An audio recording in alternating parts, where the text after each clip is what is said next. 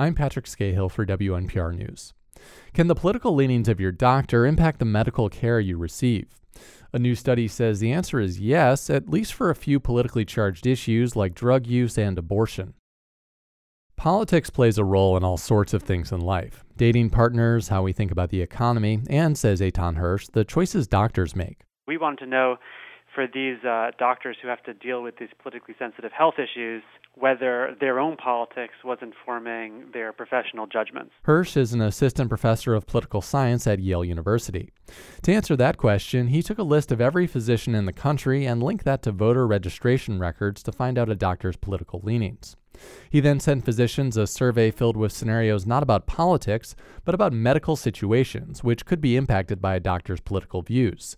Things like recreational marijuana use or elective abortions. On the marijuana vignette, we have Republican physicians much more likely to say that they would discuss the health and legal risks of marijuana and that they would urge the patient to stop using marijuana. They're much more likely to do that than the Democratic physicians.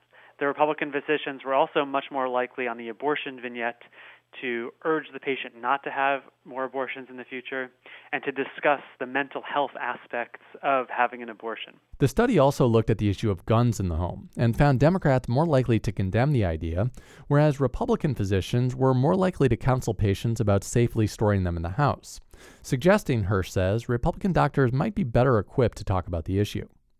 Hersh says he hopes the findings raise awareness among physicians about questions of implicit bias, which have been raised during the current presidential campaign. At the same time, for patients and patient advocates, patients might need to think this through about what kind of provider they're getting if they have a health issue that's closely tied with politics.